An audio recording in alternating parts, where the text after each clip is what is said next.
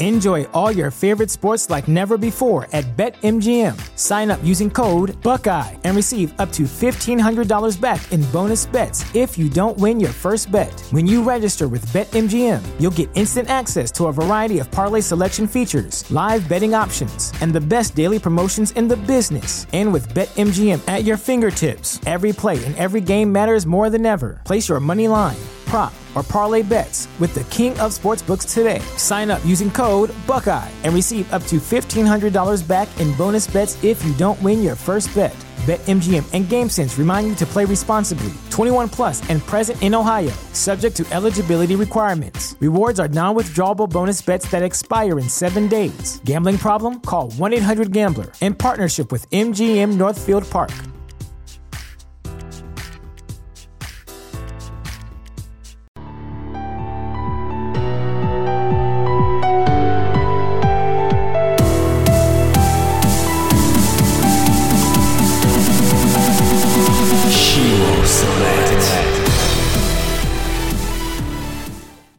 All right, Brian, thanks for being here, man.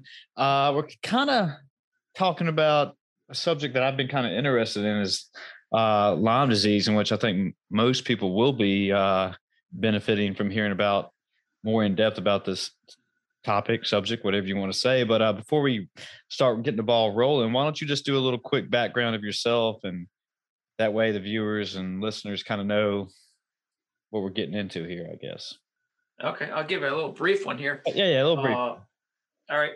Anyways, I am what they call a tick and Lyme disease prevention specialist. Okay. Which kind of makes me like a consultant, a conference speaker, and I also help companies with outdoor workers, especially, and outdoor enthusiasts with some unique and cost-effective repellents. So it's kind of unique. And then I call myself the tick terminator, which in itself is just crazy. I mean, when people go to the website, they'll see my logo. It's a tick in the shape of a hand grenade, which I can't even say it without smiling. You know what I mean? That's a cool concept, man. Oh, it's an awesome logo. I didn't make it myself. I wish I could have credit for it, but I'm not that smart to come up with something this ingenious. But, so what got the ball rolling for you to go down this road, and how did you get started into it? Is this something just growing up outdoors or what? I've always kind of had a weird fascination with ticks. Okay. And,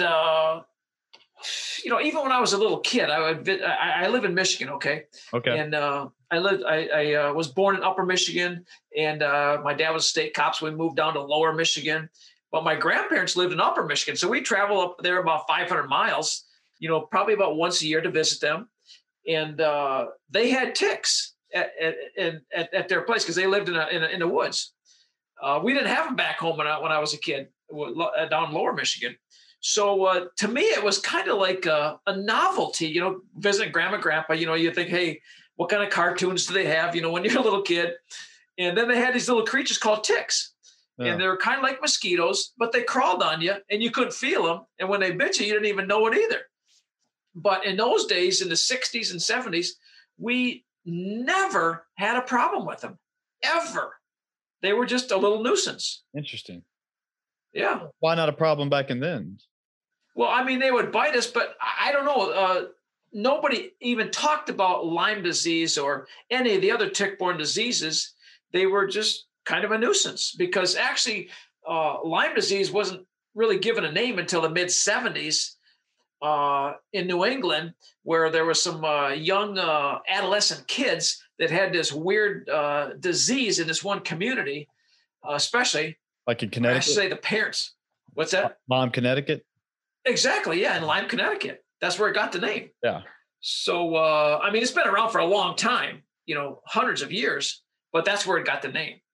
Right there. Well, so, I tried to do a little research on them before we talked today. That way I could halfway speak and halfway intelligent, I guess, about it. But, sure. Yeah, so I don't come in here completely dumbfounded. But so, like you just said, they started in Michigan, but wasn't there something that they moved, or when I say they, I'm not sure, but they were moving either deer or moving cattle or something across Michigan, and maybe Wisconsin, and like all these ticks started showing up along the interstates through there. And then all of a sudden, I guess they took all these deer over towards the East Coast, and the East Coast is kind of blew up with Lyme disease compared to the rest of the U.S. Is that sort of kind of? Well, you got two locations correct. The East Coast, pretty much New England, that's kind of like ground zero. That's the worst case of Lyme disease in the United States. And you're talking about New England, you're talking about Massachusetts, and then above it, you got Maine, New Hampshire, Vermont, and then you got New York. And then underneath that's Pennsylvania. And underneath Massachusetts, you got Connecticut, Rhode Island. You draw a circle around that, and that's pretty much the worst part in the country. Incidentally, during the last 25 years, they've seen a 300% increase in Lyme cases in that area. Now, where I live in the Midwest, in Upper Michigan, you draw a circle around Upper Michigan and Michigan in general, and then Minnesota, Wisconsin, down in Iowa, Illinois, Ohio, and that area.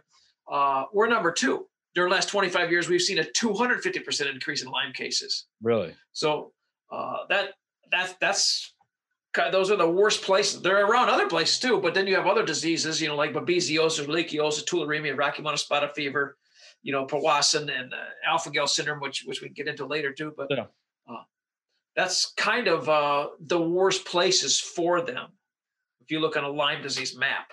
Okay. Well, this is a good place to start. Well, how did Lyme disease originate? I mean, did it literally just come from ticks, or was it something, I read a couple of conspiracy theories that we can go down, and that I think there was a book by I think it's just called Bitten. I can't remember the author of it, but I think it was a girl, and she actually talked about how it could be made by the military and warfare. And I think that's going kind of far out there based on, I didn't read the book obviously, but that's kind of what the reviews and some people were talking about, the critiques, I guess, that might be a little far out there. But anyway.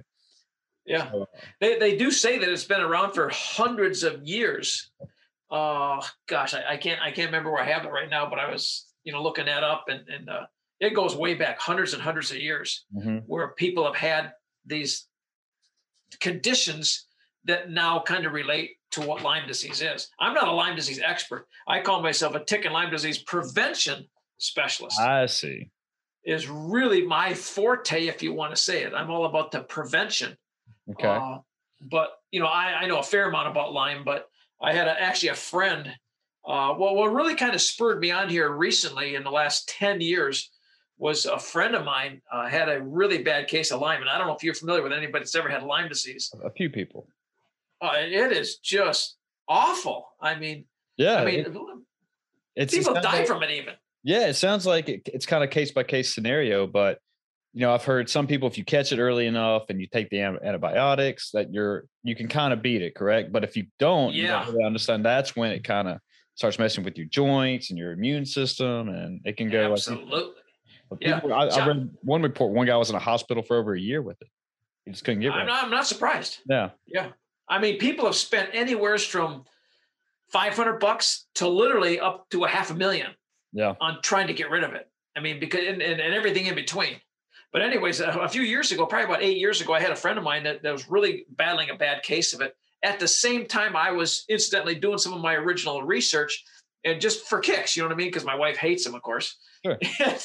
and I was just trying to learn more about him. And then when he got the Lyme disease, or maybe it was a rebirth of it, or rejuvenated again, he was going through. I mean, this is a guy that's in good shape. He was a bodybuilder in his younger days. So, I mean, he said, Brian, he says, I was just curled up in the bedroom on the floor in the fetal position, just painful. And he couldn't even open a bottle of water. He said he was so weak. Now he has since gotten some help, but you were right there that I want to allude to what you just talked about there. The biggest thing I talk about is early detection and early treatment. You're exactly right. If somebody gets bit, I mean, I usually say this toward the end, but since we already brought up, I'll bring it up now and probably even again. Yeah, that's fine. If somebody gets bit by a tick, you never see a tick with a little L on their back saying, I got Lyme disease. Okay. Of course not. So you got to treat them all like they're going to be a problem. But sometimes you get bit by a tick and you have no problem at all. None, zero. Not all of them are, full of Lyme disease or any other tick-borne disease. But if they give any kind of bad reaction, let's say if that bite swells up If it gives the famous bullseye rash, then that's for sure a problem. They say about 40 to 50% actually give that bullseye rash. But let's say they don't give a bullseye rash. My little niece got little rashes all over her body. She was like 4 or 3. And her mom noticed that, and she went in and she got antibiotics. But, having the achy joint, the flu-like symptoms that you talked about there is exactly right. And if you have those symptoms, just think about this. COVID, since we're in the COVID area, COVID is going to be respiratory, in your chest, sure, where a tick-borne disease is not going to be there. But other than that, they may have very similar, achy joints, flu-like symptoms, just feeling really crappy. They're going to be similar. But talking to a doctor, let's say if you know you got bit, okay, sometimes people get bit, they don't even know it. So if you know you got bit and have those symptoms, then you need to see a doctor within days or a week or something like that. And then if they get on antibiotics, typically, which is doxycycline. Now, I'm not a doctor here, and I don't play one on TV or anything. I'm not either. Don't worry. Yeah. So anyways, like you said, early treatment, early detection, early treatment is absolutely the most important thing, because tick-borne diseases never get better on their own. They only progressively get worse. Is typically what I've ever seen and read about. So yeah, any kind of bad reaction in the beginning is so important to don't ignore that. So have it take care, and make sure that doctor, if you know you got bit by a tick, and if that doctor says, "Oh no, that's okay," well, you go to another doctor then, because people that have bad Lyme disease cases, a lot of times didn't know they got bit by a tick, and they end up going to about 10 different doctors a lot of times until somebody finally diagnoses it correct, because Lyme disease is called the great imitator. It can imitate like fibromyalgia, multiple sclerosis, numerous other things because of the way it comes out, and makes you feel. So it's nasty. I didn't know that. Yeah. Well, sorry. So if you catch it early enough and you get the antibiotics, you might be okay. Correct? Yeah. Yep. In most cases, that's going to take care of it. Yep. So first thing, if you see the bullseye target, you should immediately go see or the bullseye thing, you should go see a doctor quick, right? Yep. Yep. But if you don't have it and you think you may have gotten bitten, do doctors kind of pass it off and say, no, you probably don't have it? Or do doctors not want to diagnose you with that right off the bat, do you think? Or is it more of just, we'll figure it out later until you start developing symptoms? What do you think? Well, a lot of times what happens is people, it depends on where you live too. Okay. If you live in the tick areas like East Coast and those 2 spots that I'm talking about, where doctors are even more familiar with that than they are in, let's say, Arizona, for example. I'm not knocking doctors any place. I'm just saying, they're more familiar with it in certain areas. They may notice, you may tell them that you got bit, and it may show may not show the signs that the Lyme disease. Okay. It's not uncommon. I'm not a doctor here, kid, but it's not uncommon for sometimes doctors to put somebody on that doxycycline anyways, just to make sure. Okay. Even if they don't have everything, because you can't test for Lyme disease in the first week or 2. It needs to be in the system for several months, and then it's too late. So they have to do their diagnosis based on symptoms, like achy joints, flu-like symptoms, sometimes a bad reaction. I mean, people have even gotten their eyes go funny. They may get brain fog. Ooh, I wanted to bring that up a little bit. Yeah, that. Yeah, there's numerous different things like that they can play into the factor here. So they're not all exactly the same. So why is the East Coast and like the Northeast seem to be the most common areas, rather than out west? Just because it's cold? I mean, does the ticks die in the winter? I mean, is it because of the environment? I mean, what's the deal? Why does the East Coast seem to be the hotbed of it all, I guess? Yeah, I mean, it's not because the ticks don't die in the winter, because they dive down under during in the fall. I mean, they're pretty much around from, let's say, March to November. Okay, especially in the winter, in a colder climate. So no, I'm not sure what state are you in? I'm in Virginia. So okay, I mean, they have plenty of problems there in Virginia too. We do. Yeah. Yeah. So, I mean, you guys get some snow on occasion. Sure. And you're going to have your insects and bugs probably about the same months as we do, March through November, and then they taper off some for the winter. Then they come out again.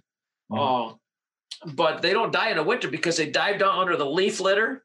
And then in our area, snow is a wonderful insulator. I mean, a couple inches of snow and they're insulating no problem at all.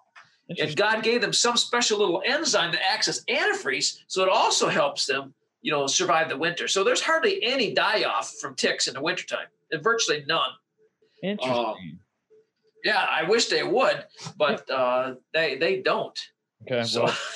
Well, you're a prevention specialist, so let's get into like the prevention of it all. So we just kind of got a little bit background of it. But okay, so for example, let's say I know, I've been camping a handful of times in my life, and you get home, you get your buddies, hey, look at me, you got any ticks on me or whatever. But what if you're out there by yourself and you get one stuck on the middle of your back? What's the process? I mean, do I take like a back scratcher and try to get it off? I mean, my stepdad, he raised foxhounds for a while, and he would burn ticks off the dogs and get them off like that. Just take a cigarette lighter and just burn them.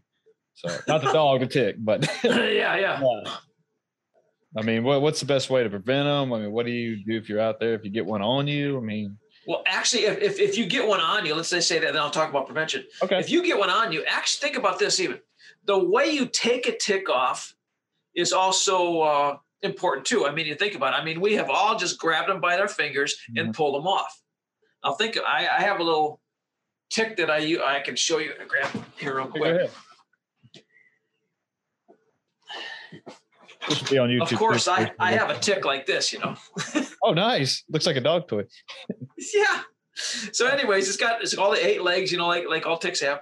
But let's say it's stuck on you. The best way to take a tick off is to grab it the closest to the skin as possible. You don't want to really grab it by the body, but kind of think about somebody grabbing you around their stomach. You know what I mean? Yeah. You're kind of more apt to heave, or basically puke. Yeah. But it's the same thing with a tick, because the quicker you get a tick off, the better also. That's why it's important during tick season to check yourselves every day, because you never know when they're going to be on there. The longer they're under, the more apt they are to give you something bad.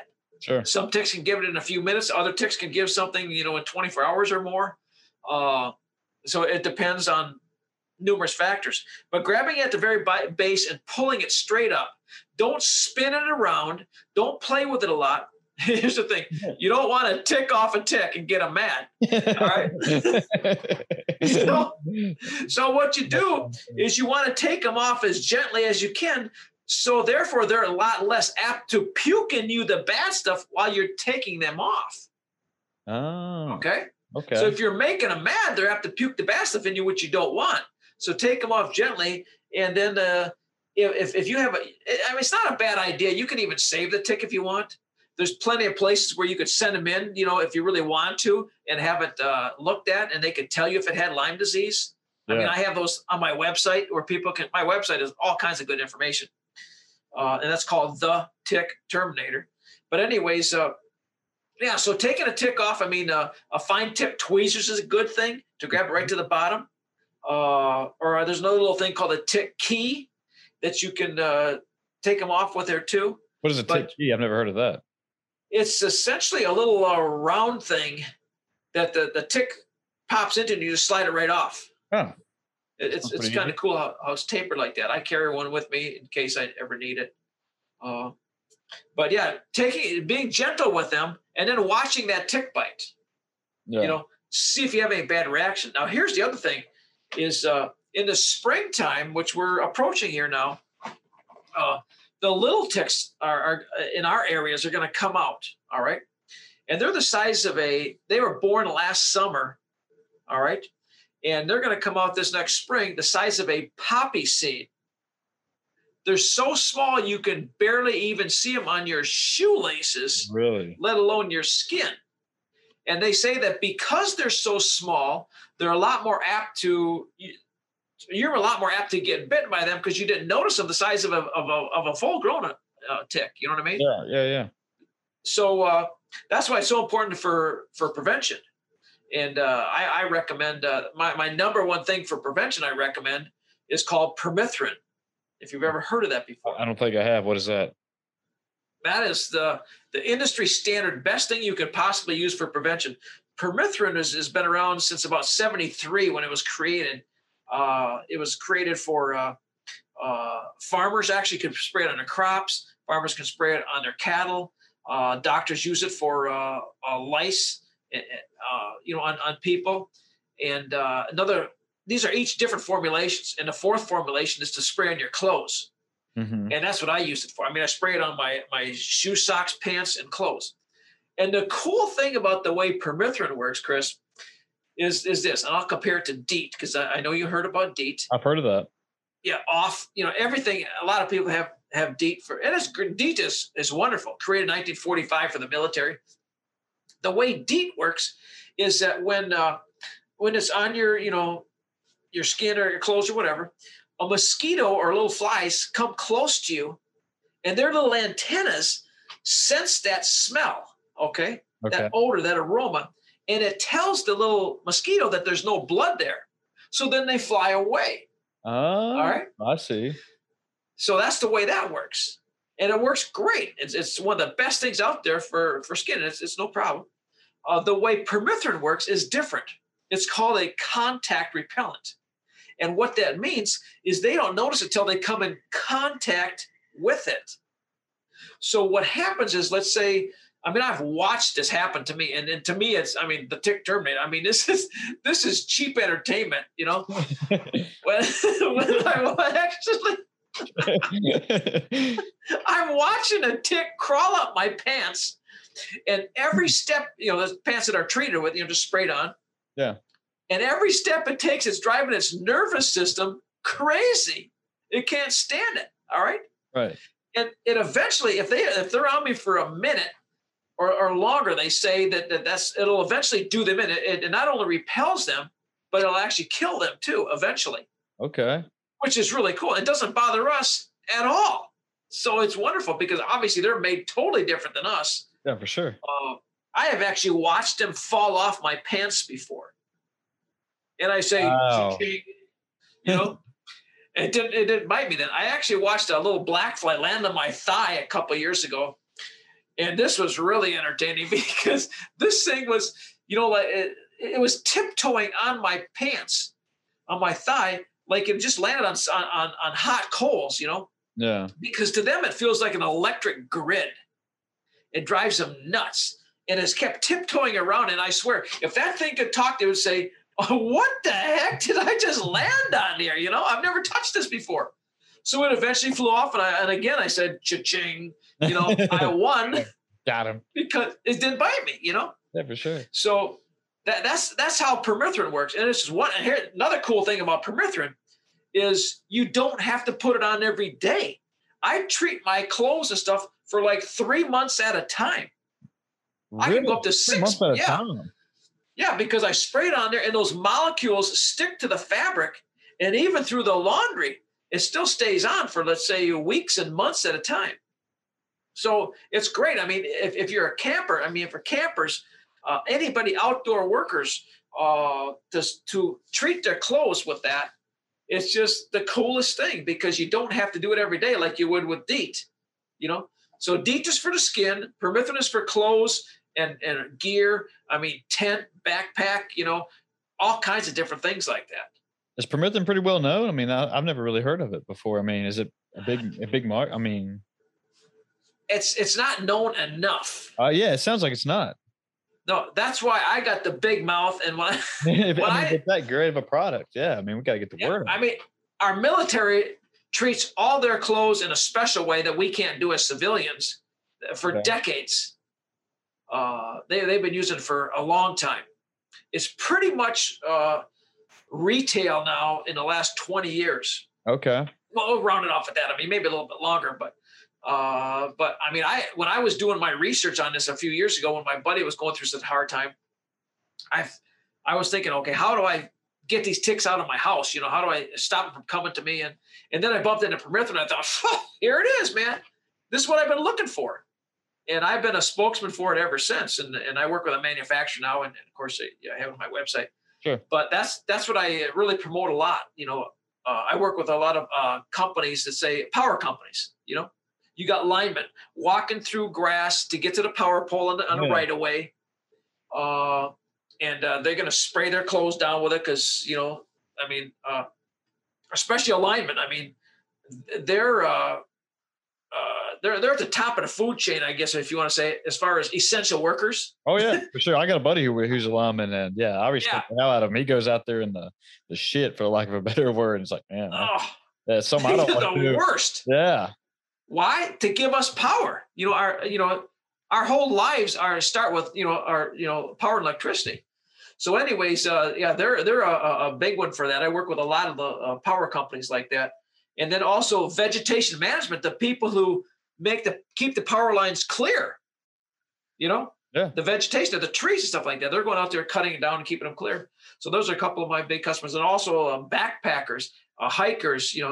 People like that they can spray their clothes and their tents, their gear, that kind of stuff, and be good for weeks and months at a time.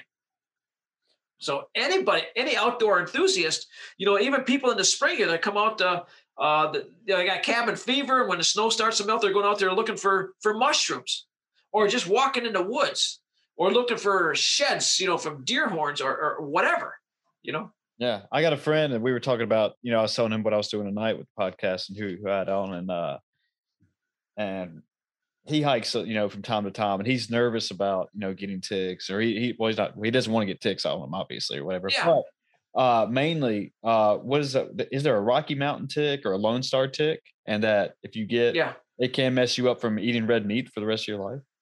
Yeah, a Lone Star tick that has a little white dot on its back. Yeah. Oh, and that's actually that's in your area. We don't have that disease in our area as much. Really? But it's more or less in Virginia, North Carolina, South Carolina, and the eastern shoreboard, in the southeastern shore of the United States is where that is. And what that means is it's called alpha-gal syndrome. That the Lone Star tick can give somebody if they get bitten. All right. And what happens is that's a allergic reaction to red meat. They could get bit, and say a couple of days later they're eating a steak someplace. Sure. And all of a sudden they could have a bad allergic reaction. They could even maybe go into anaphylactic shock, and they don't even know what it is. All right. Sure. No, I don't think anybody's ever died from it. Okay. But it's pretty miserable, for a while. And then I think, I'm not an expert on this, but it goes away a little bit, and then maybe a couple of weeks later they have another steak, and it happens again. So and hopefully they can correlate that, to the eating the steak and seeing a doctor. And sometimes some people are allergic to red meat then for the rest of their life. So it kind of comes and goes. Like you might be okay the next week. Only eating the red meat. Yeah. In some shape or form. But in a lot of cases, sometimes it's a lifetime thing. You're done with red meat. Oof. I know. Think about that, I mean, for those meat eaters out there, I'm a meat eater, but that's what we were talking about. It's like, man, I like red meat, Oh, yeah, we all do, It's very common, unless we're vegetarians, but not all of us, but but that could definitely be a factor. So, like him, I recommend, using permethrin. Okay. To treat their stuff before they go out. It's best. The way I use it is I promote a permethrin. You can get permethrin at a lot of different places, Walmart, Cabela's, Bass Pro Shop type places. And all I've used theirs, and they're fine. They're good. And they're good for, they call it 6 weeks and 6 washes or 6 laundries. Yeah. Right. And I work with a company that has a very unique brand of permethrin. Actually, it's the only one in the market that puts you in control of how long it will last, because it's the only concentrate that you can get out there, and you mix it up yourself at home. So that's why it's good for the individual, especially where they would do that. You could mix it to last. Let's say you got a family and you got kids going to camp for a week. Mm-hmm. All right. You could treat all their clothes for just 3 weeks. You don't need to have it the whole full 6 weeks, because those clothes are just going to be for a week. So you'd use the lowest amount and treat them for 6 weeks or 3 weeks. And let's say you're going camping, or let's say you're going to be someplace a lot of times for several months. You could treat your clothes for 9 weeks or 12 weeks or up to 24 weeks. you decide by how much you mix of this concentrate. It's kind of like dish soap. You know what I mean? Yeah. I was ready to ask, is it like a powder or how do you mix it? I mean, yeah, it's a liquid. Okay. That you just pour in a little cup, and then you put that cup in a 32-ounce bottle that comes with it. Mm-hmm. It's right on my website there.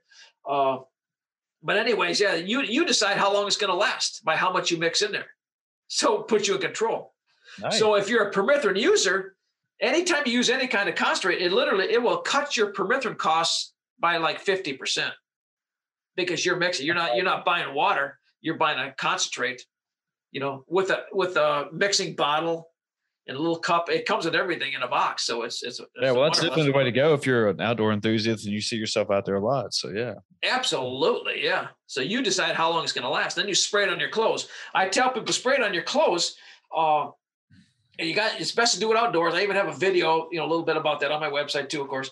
But you spray it on your clothes, let them dry overnight. You want to spray it on there so they get damp. You can see the color change, like your jeans or your shirt. Mm-hmm. Or they start to get damp, a little color change. And then let them dry overnight. I mean, technically you could spray them on and go right then. You could go out with them wet. But it's just more convenient. I like to think anyways, is, spraying them all like that. Yeah. And the nice thing also about it is spraying your shoes too. Don't forget your shoes. Of course. Because a lot of little ticks will get on your shoes because it's close to the ground. Oh, so yeah. So do you know where you're going to get ticks at? Where do you think they're going to get on you easiest or first? Probably your shoes, your ankles or something, or? Yeah. Yeah. Because remember, ticks do not drop out of trees. They don't fly. They don't jump. Yeah. They're going to be typically on vegetation for your knees on down, approximately like grass and brush like that. Okay. That makes sense.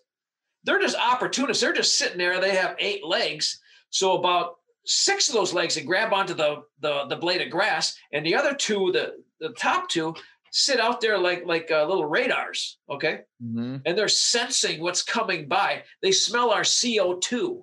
All right. And I mean, to them, that's the dinner bell, man. The CO2. They love that. That's food to them. That's blood. So then if something comes by, let's say like us or some little animal, mm-hmm. They just latch out. They don't even ask. I mean, they're hitchhikers. I mean, doesn't matter. Yeah, I know they're selfish, but yeah, they're selfish. Yeah. And then they start crawling around looking for a place to eat. Do ticks have any predators? I mean, what's eating ticks? Is that bug? They definitely. They have enemies too. I got stories about everything. That's cool. Yeah. I'm curious. Like I was like. Is anything? I mean, what's attacking ticks? I mean, do they have any enemies? Yeah, well, they do have enemies too. That's one of my presentations. They have enemies like ants and spiders, praying mantis, grasshoppers, centipedes, and some birds. All right. Now they also the poultry family. Like chickens and guinea hens and turkeys. They all like them too. Yeah. There was a study done in the state of Maine a number of years ago, and because they have a really bad tick problem up there, and they were figuring that the turkeys, when turkeys go through the woods, I mean, they have a voracious appetite. I mean, they go through there like a gall darn vacuum cleaner, sucking up everything. They're eating the ants and the spiders and praying mantis. Enjoy all your favorite sports like never before at BetMGM. Sign up using code Buckeye and receive up to $1,500 back in bonus bets if you don't win your first bet. When you register with BetMGM, you'll get instant access to a variety of parlay selection features, live betting options, and the best daily promotions in the business. And with BetMGM at your fingertips, every play and every game matters more than ever. Place your money line, prop, or parlay bets with the king of sportsbooks today. Sign up using code Buckeye and receive up to $1,500 back in bonus bets if you don't win your first bet. BetMGM and GameSense remind you to play responsibly. 21 plus and present in Ohio, subject to eligibility requirements. Rewards are non-withdrawable bonus bets that expire in 7 days. Gambling problem? Call 1-800-GAMBLER in partnership with MGM Northfield Park.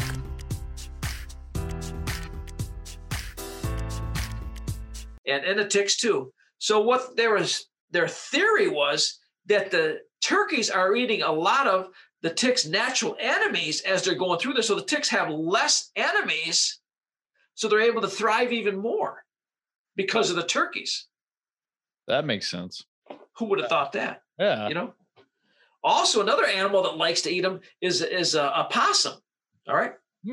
Possums are innocent little animals. They don't hardly harm anything unless they go into somebody's garbage, you know. But they're never going to attack anybody. They just kind of, they're very nocturnal, of course, so they just hang around. And they go through the grass and they get ticks on them, okay? Yeah. And possums are kind of like cats, where cats are, a cat will groom themselves, okay? Sure. Where a dog does not, you know, we got to clean a dog if you have a dog. Yeah. But cats will groom themselves. And possums groom themselves also. So what happens is the possums are, you know, they lay back and they say, oh, look at these little brown spots, baby. It looks like chocolate. So they're munching on them. They eat them by the thousands, and they just love ticks. So you ever see a possum out there say, hey, baby, go and eat all the ticks you want, you know? Is it? So let's say the possum's eating a tick with Lyme disease. I mean, would that Lyme disease transfer over into the possum from eating it, you think, or no? Or any other? No. Bug or bird. Animals are a little different. I mean, a dog can definitely get Lyme disease from being bitten by a tick. Right. But not all. Obviously, animals are going to get treated differently than us.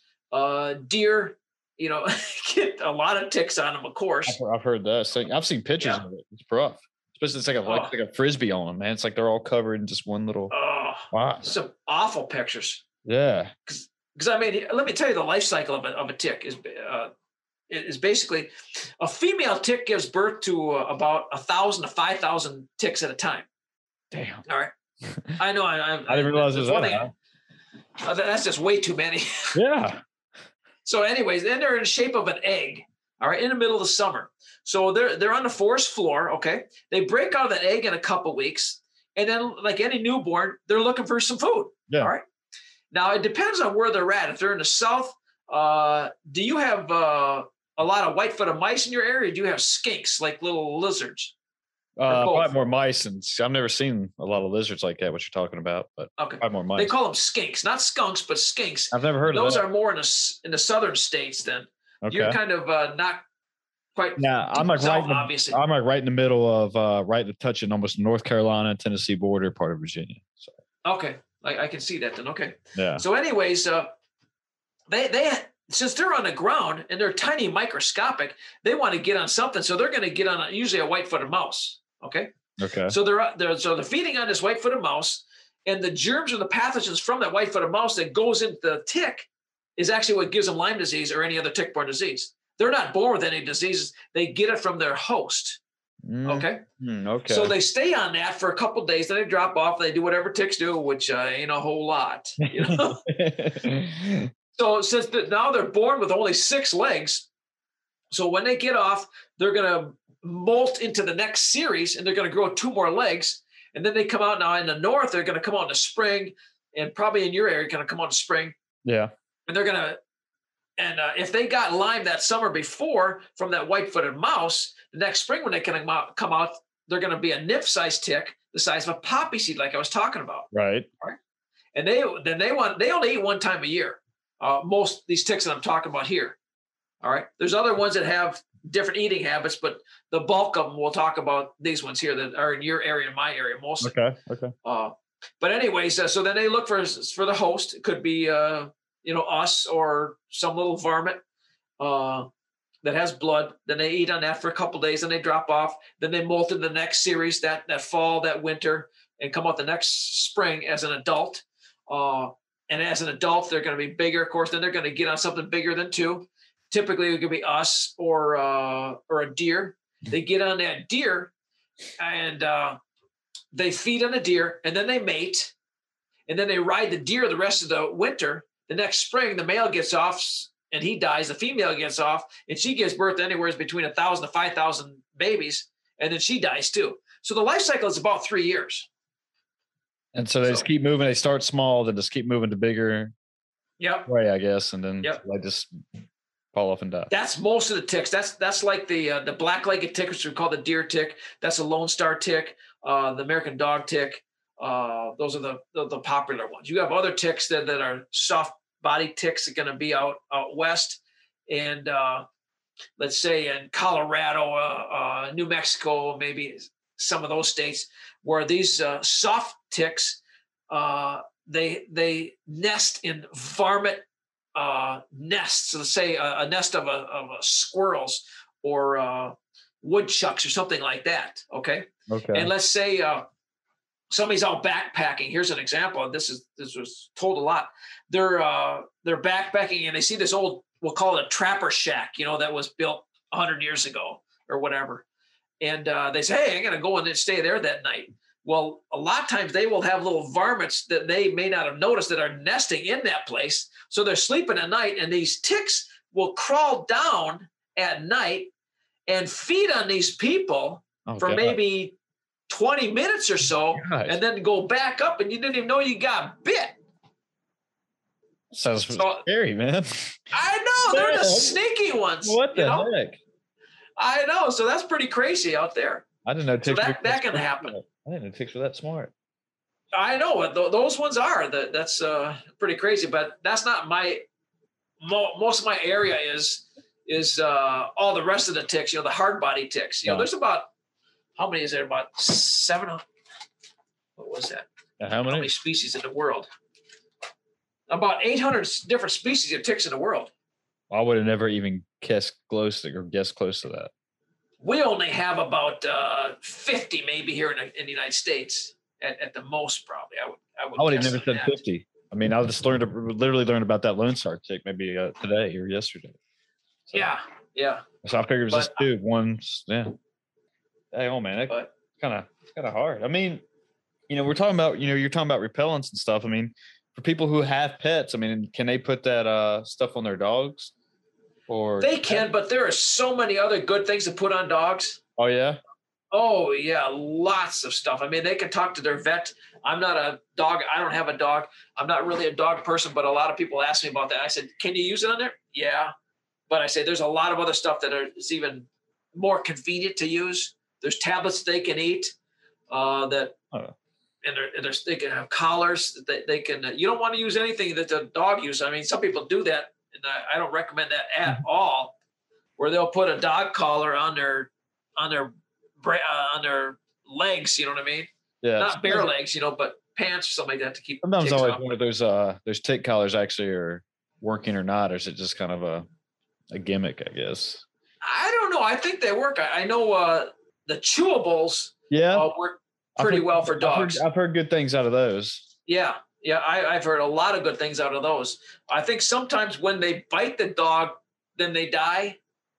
So in other words, because dogs can really get it. I mean, dogs start if they get Lyme disease, they lose their motor skills. I mean, like their rear end is just flopping around. They can't walk right. So it can be bad for them, and they need to be treated then too. Do ticks serve any good purpose to nature besides, I mean, just getting on people and giving us Lyme disease? I mean, do they actually part of the food chain? Yeah, I mean, do they actually do anything that, why do we not try to eradicate ticks? When I say we, not me, I'm not trying, but I guess, I read about people maybe trying to do controlled burns or something and try to get them out. And I mean, that's not a bad idea, but I mean, they're really tough to get rid of. Really tough to get rid of because there's so many. There's just no. Yeah. So I mean, thank goodness that up in Vermont and Maine, they're having a really severe problem with what they call a winter tick. Now those don't harm people very much, but they're just devastating the moose herd up there. And I mean, what they do is the ticks I was talking about for us, like the deer tick, the Lone Star tick, and the American dog tick. Mm-hmm. Those are usually on for a few days, then they get off, and then the next year they have feed again. Well, the winter tick gets on these moose in like September, and they stay on them the whole winter in different stages. They molt the next stage, they're still staying on the moose. So they literally end up having thousands of ticks on them. I mean, it's devastating them. And the moose can't groom themselves, like a cat can or like a possum can. So what they do is they're trying to rub them off, on trees and whatever.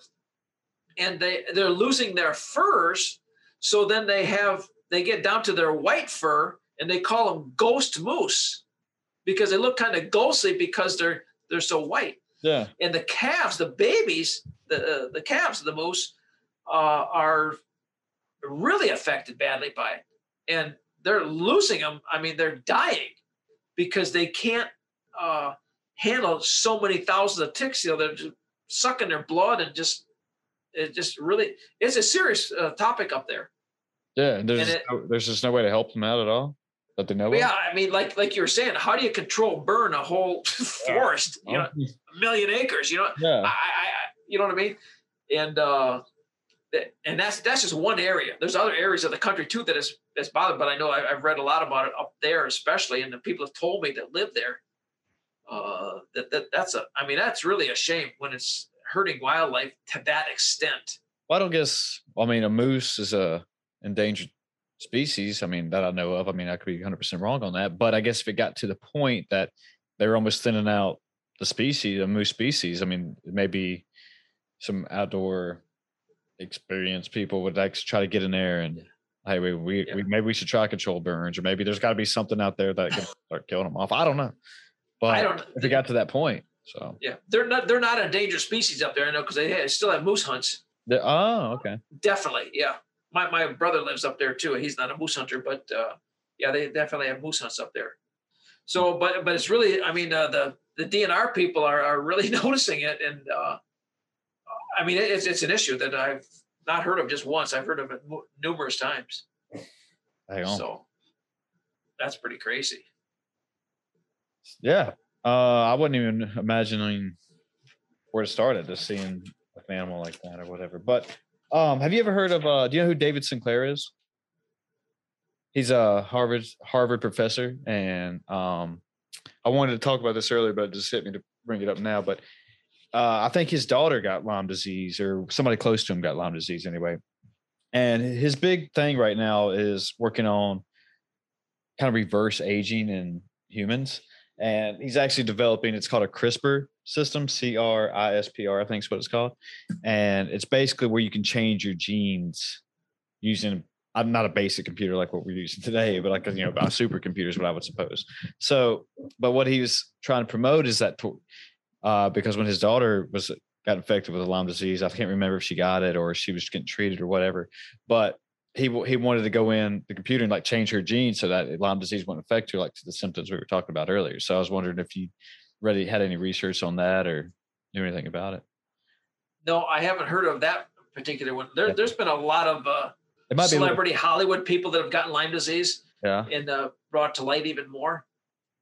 Because I mean, hey, Lyme ticks don't care skin color, sex, you know, who you are, nothing. They're just looking for blood.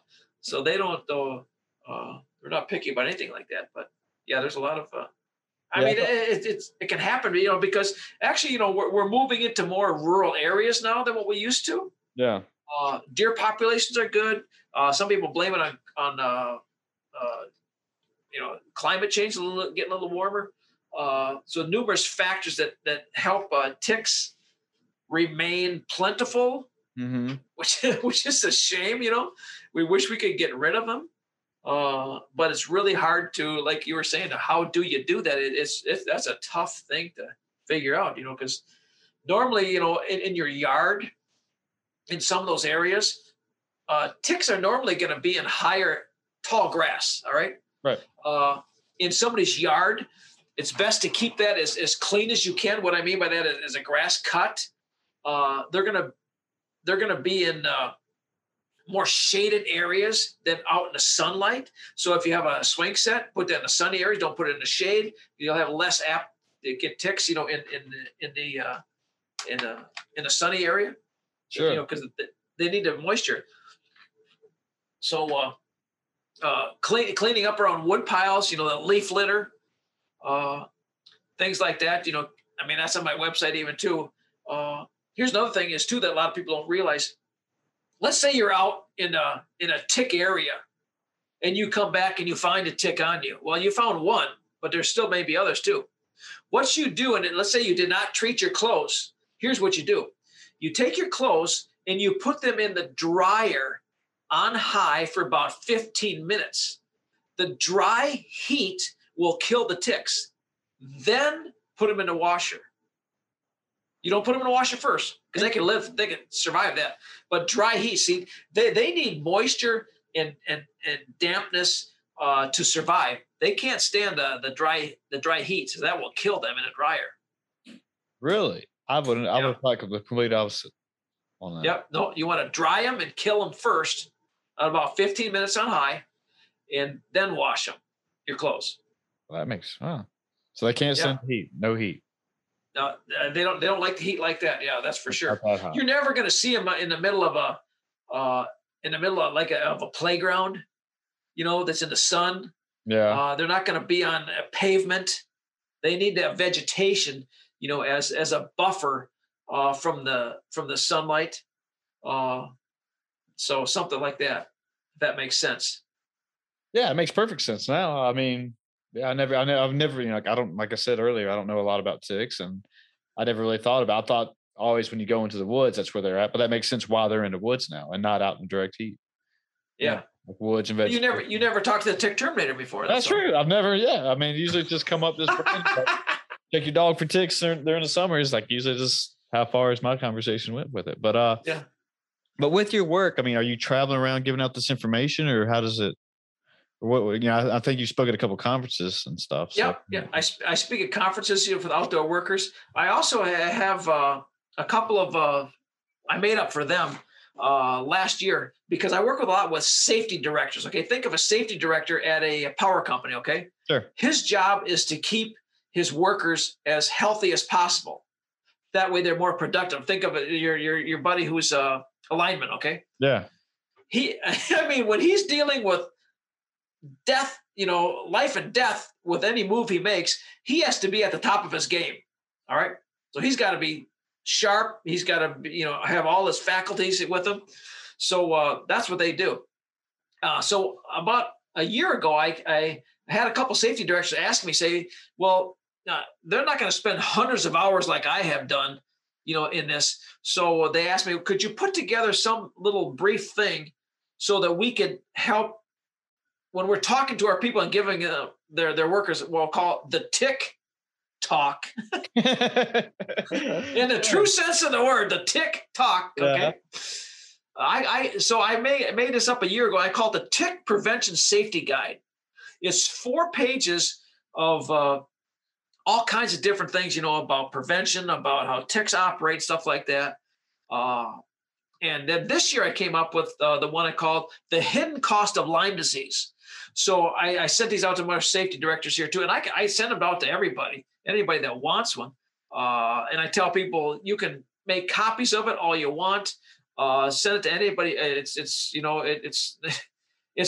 a information. It's not a sales page at all. Mm-hmm. At the end, I say, for more information to get stuff in like 1 sentence, but it's information.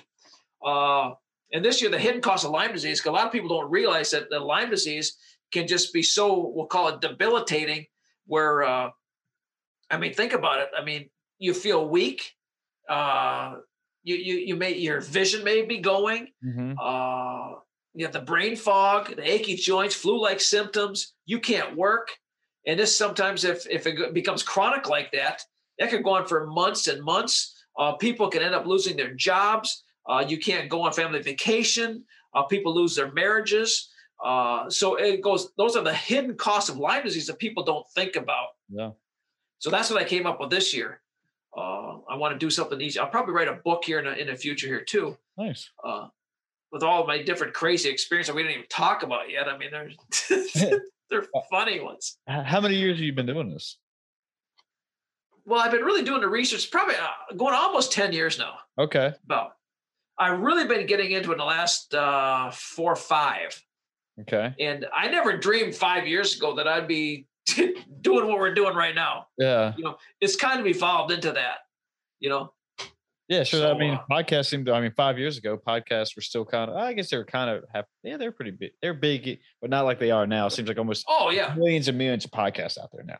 Almost everybody. Podcasts are wonderful for people, as you're driving to listen to something like this, you listen to a topic that you want or listen to interesting shows like what you have. Yeah.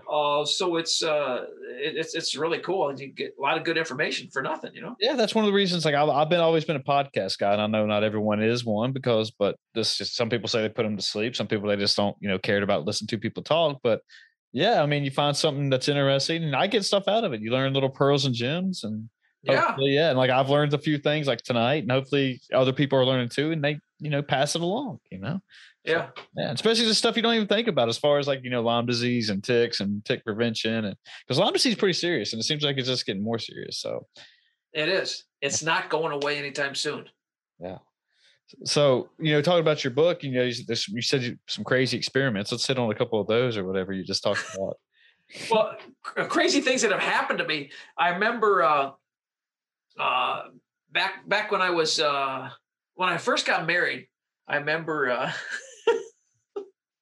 I moved my wife at that time I was living in Lower Michigan in a more of a city type of area. Okay. And that's where my wife was. Okay. And then we moved up to a very rural area in Upper Michigan.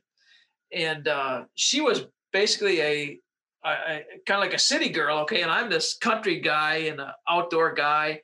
And I bring her to the woods, when we got married in 79. So I've been still married 43 years, still the same woman, still love. I'm blessed with that. I got a great woman.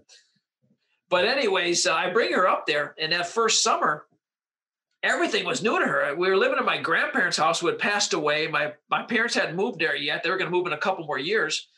So we're out there, 175 acres in the woods, okay? Beautiful field out there. We're having a picnic in the field, picture it, okay? And having a picnic. And after we're having to have our lunch, I'm looking at my wife and I'm thinking, oh my gosh, she is so good looking,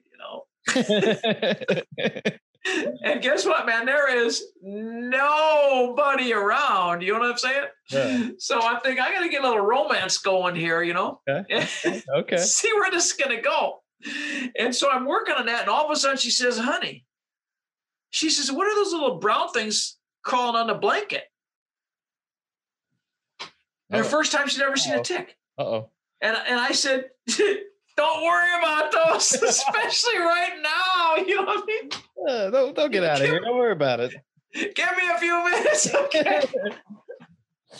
So anyways, guess what? She worried about them. Oh, sure. And that was the end of my blanket party that day. You know what I'm saying? Oh, man.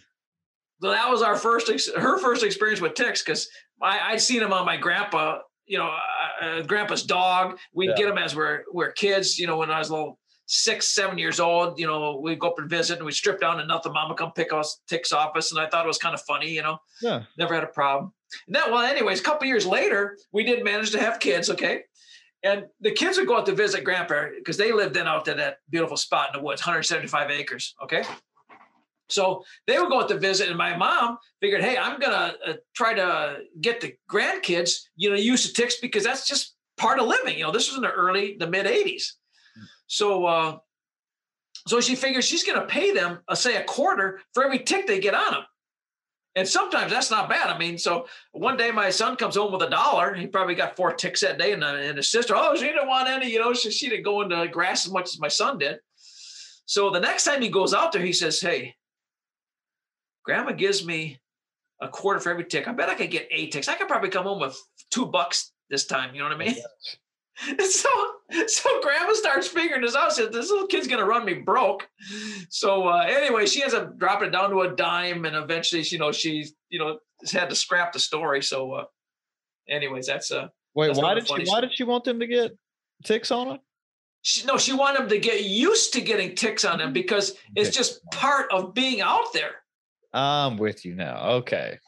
They have one 2-rut road out there in the woods. We called it Raspberry Lane.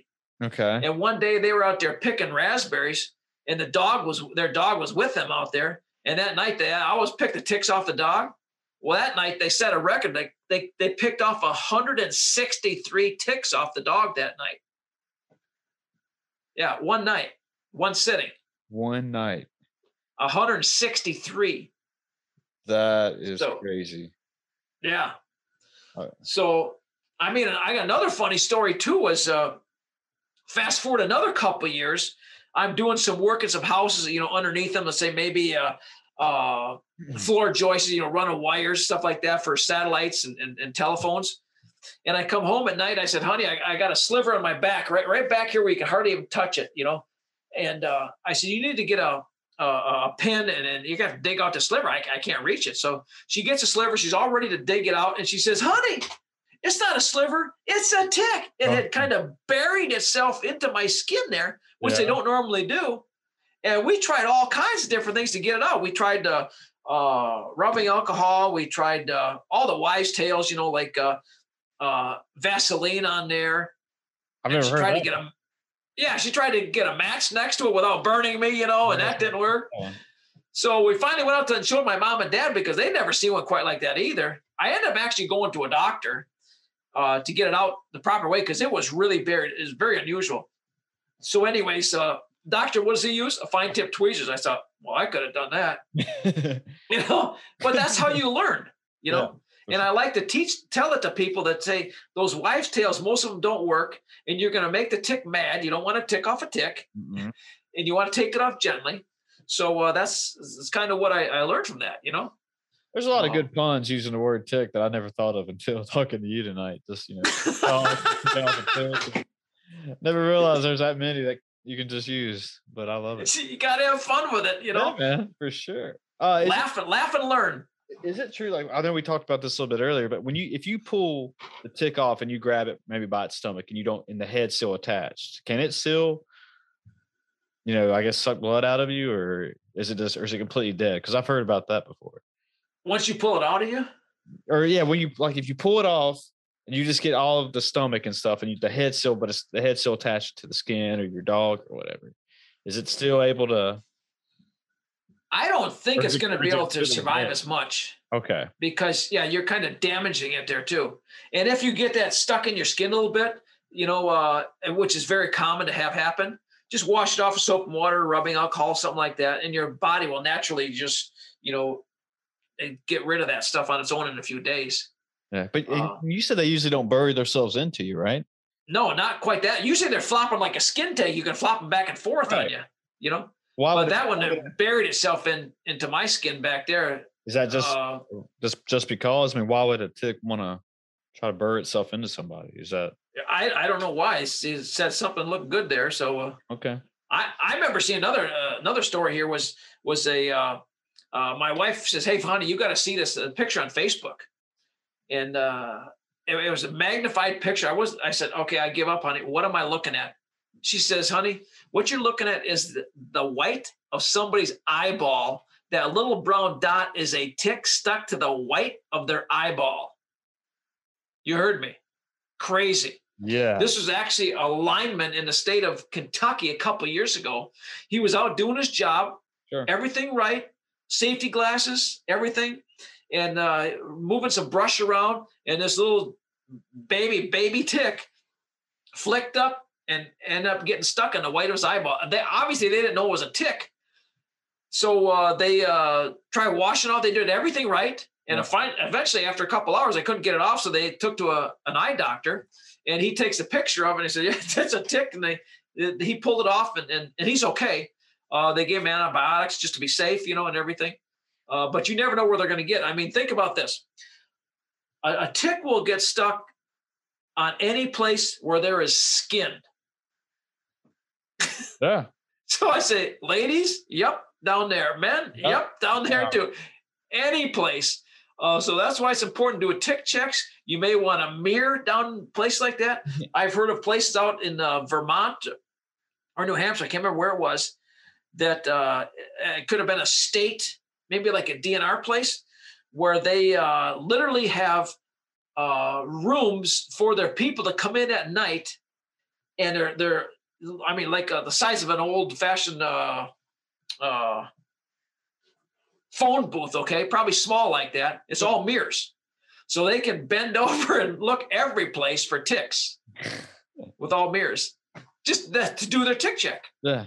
I was trying to think I don't think I've ever had one on me, right? If I have, I can't remember. But can you really not feel them if they get on you? I know you got to check, but usually you can feel like an itch or something, but is it usually just no feeling at all? Is that why you don't? A lot of times you cannot feel them. And you can't even hardly feel when they bite you either, because God gave them the special little saliva that I'll just say it like this. They kind of spit on there. And so they kind of cover up the feeling of them actually bit, because you don't even hardly feel them when you get bit. Like a mosquito, you can feel when a mosquito bites you. Sure. In most times, but you can't normally feel when a tick bites you. Sure. Huh. Well, I guess that makes sense then. Yeah, that's just pretty crazy. Think of all you learned tonight, and all your listeners, how much they learned about ticks tonight too, or whenever they listen to this, I should say. Yeah, for sure. But maybe we should just take it home on that one right there. Sure. All the learning and stuff. So before we get off here, Brian, why don't you? I know you spoke a bit about your website, but how do they find you? Find a website, learn more, anything you want to share, all that good stuff. Yeah, they can go to my website. My website is called The Tick Terminator. They go on there. They can see some products, but there's a whole bunch of good information on there too.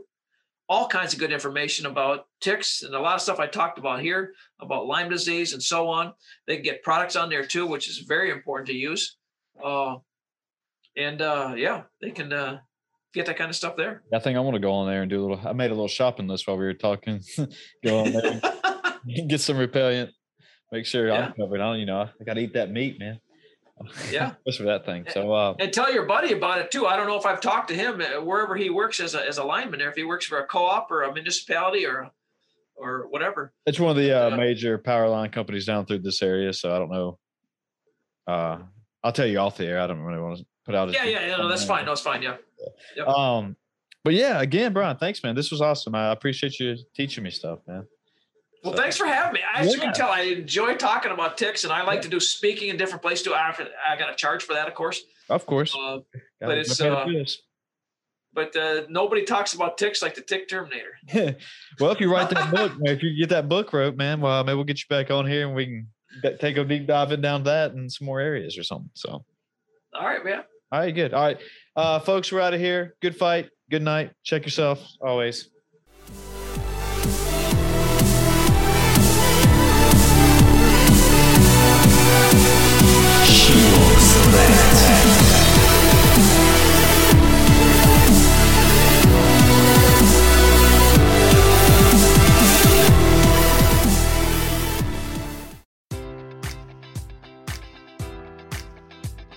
Enjoy all your favorite sports like never before at BetMGM. Sign up using code Buckeye and receive up to $1,500 back in bonus bets if you don't win your first bet. When you register with BetMGM, you'll get instant access to a variety of parlay selection features, live betting options, and the best daily promotions in the business. And with BetMGM at your fingertips, every play and every game matters more than ever. Place your money line, prop, or parlay bets with the king of sportsbooks today. Sign up using code Buckeye and receive up to $1,500 back in bonus bets if you don't win your first bet.